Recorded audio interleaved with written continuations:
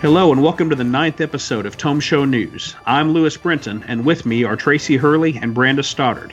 Tome Show News is here to bring you brief news updates primarily on the Dungeons & Dragons role-playing game and things that are impacting the D&D community. This episode is being recorded on Monday, April 27th. Here's the news.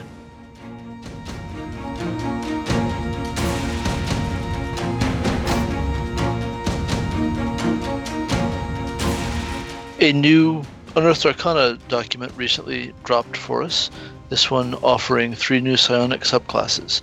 We have the Psi Knight that replaces the Psychic Warrior of a previous document, a new update to the Soul Knife, which is a rogue prestige class, a rogue subclass, and a Psionic Soul Sorceress Origin, replacing the Aberrant Mind Sorceress Origin, and replacing the Psionics Tradition for Wizards. These subclasses introduce a new psionic talent die mechanic. The document also includes 3 new spells that are replacing a larger number of spells from a previous document. Those spells have been officially deprecated, and 5 new feats, some of which are replacing feats from previous documents. This release has drawn a lot of commentary, as every attempt to build mechanics around psionics inevitably must. In addition, there's a new survey that came out with survey questions for the document before this one. Today, Open Bookshelf announced the Play It Forward event. The company, together with the licensors on the DM's Guild, Wizards of the Coast, and Fantasy Grounds, as well as the Storytellers Vault, White Wolf, have agreed to waive their share of all sales of community-created products on those sites. This means those creators would receive all revenue for the products purchased between May 4th to May 17th. In addition, they will be running a site-wide sale of 20% off titles that are at least 30 days old. Finally, to help with the sale, they will be suspending the affiliate program during the event. These and more details are available in a Medium post they shared on social media. This is welcome news for many of the creators in the community. On April 22nd, website ScreenRant.com ran a lengthy article touting the recent successes of Dungeons & Dragons. Screen Rant cites Wizards of the Coast's report that 2019 was D&D's best year in its 46-year history. This article is a worthy read and has lots of great stuff to report about the success of our game. It included a beautiful infographic that appeared to have been provided by WotC. In addition to sales and fan numbers, this infographic reported some demographics about D&D players that got a lot of the community talking. One graphic showed that 61% of D&D players are male, 39% are female, with a 1% other category. But the piece of information that seemed to draw the most attention from the D&D community was a player age demographic chart, which reported the following. 12% of D&D players are in the age 8 to 12 range. 13% are in the 13 to 17 range, 15% are in the 25 to 29 age range, 19% are in the 30 to 34 range, 15% are in the 35 to 39 range, and lastly, 11% of D&D players are in the age 40 to 45 range. That last category, and especially the fact that it was the last, caused a bit of existential crisis among several of us in the Tome Show family of podcasts. Many of us, like myself, started playing D&D a very long time ago. For me, it was in 1983 with Frank Mincer's old Basic Red Box. So when we saw this graphic, several of us began to question our own existence and also each other's. However, within a day, Wizards of the Coast representative Greg Tito clarified on Twitter that that was just a typo, and the 40 to 45 category was intended to be the age 40 and up category. Just an amusing mix-up. So, one piece of good news is that I do in fact exist. The other really surprising news for us is how small a percentage my age group is. I had assumed we were carrying much more of the weight.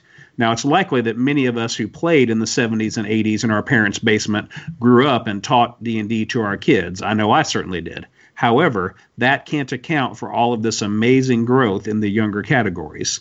With 40% of players being 24 years old or younger, this suggests that our game still has a long, healthy future ahead of it. Wizards of the Coast recently announced that it will distribute 2,000 free digital enrichment kits to educators and librarians. These kits will include resources for Dungeons & Dragons and Magic the Gathering. For D&D, they will include the Legendary Bundle to D&D Beyond, a feature that unlocks all current rules and adventure content. Also included will be 30 Magic the Gathering Arena Digital codes. These codes are redeemable for 3 Ikoria booster packs. Those seeking the kits will need to head over to the customer service request portal and are open to employees and official volunteers that represent the gaming programming of a number of organizations, including schools, libraries, community centers, and scout troops. In the late fall of 2019, Origins award-winning game designer Keith Baker announced his newest D&D project, a new Eberron sourcebook called Exploring Eberron. Recently, Baker went further and actually published pictures of the front and back covers of this new book. According to Baker, the previous D&D 5th edition Eberron release, titled Eberron Rising from the Last War, provided a basic introduction to the setting, while the new Exploring Eberron book delves deeper into less explored aspects of that world.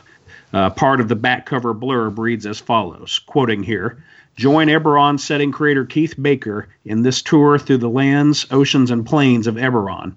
Exploring Eberron presents Keith's vision of Eberron like never before, with fresh lore and rich illustrations to bring the setting to life. In this book, Keith takes players and dungeon masters on a thrilling dive into Eberron and its 13 planes. Encounter the monstrous folk of Droam, the goblinoid heirs of Dakan, the Mror dwarves and their realm below, and the Sahagween and Merfolk dwelling beneath the waves. Embrace faiths of altruism, pragmatism, and darkness. Browse Dorler's vault of memories. Seek the amaranthine cities of Irion and Mabar. Meditate with Gith monks of Kithri, and much more." Ending the quote, and I apologize for butchering any of those names, which was entirely possible. The Tome Show News was able to speak to Keith this weekend, and we asked him about a publishing date for this upcoming book. He wasn't able to commit to an official release date, but he did express his hope that it would be out by the end of May or early June. Exploring Eberron will be published on the DMs Guild website and will be available in both PDF and print-on-demand formats. COVID-19 continues to impact our community.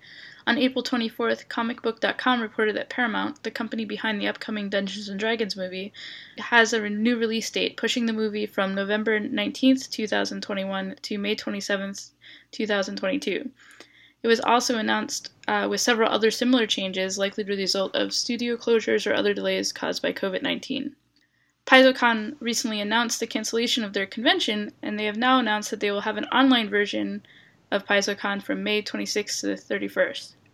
From the announcement, quote, "The event will include seminars and live plays on Twitch, games scheduled via Warhorn and run on a variety of visual platforms such as Roll20, Fantasy Grounds, Astral, and D20 Pro, and an official PaizoCon online Discord server as a general hangout for congoers, plus blogs on Paizo.com and more," end quote. In addition, they have expanded the event to 7 days. A homepage with more details is expected to go live May 1st.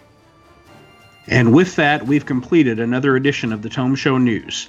We hope that our little news show is helping you keep in touch with the outside world during your social isolation and keeping you informed about our favorite hobby.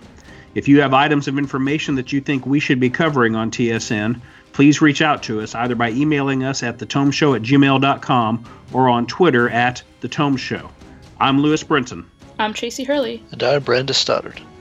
Thanks for listening.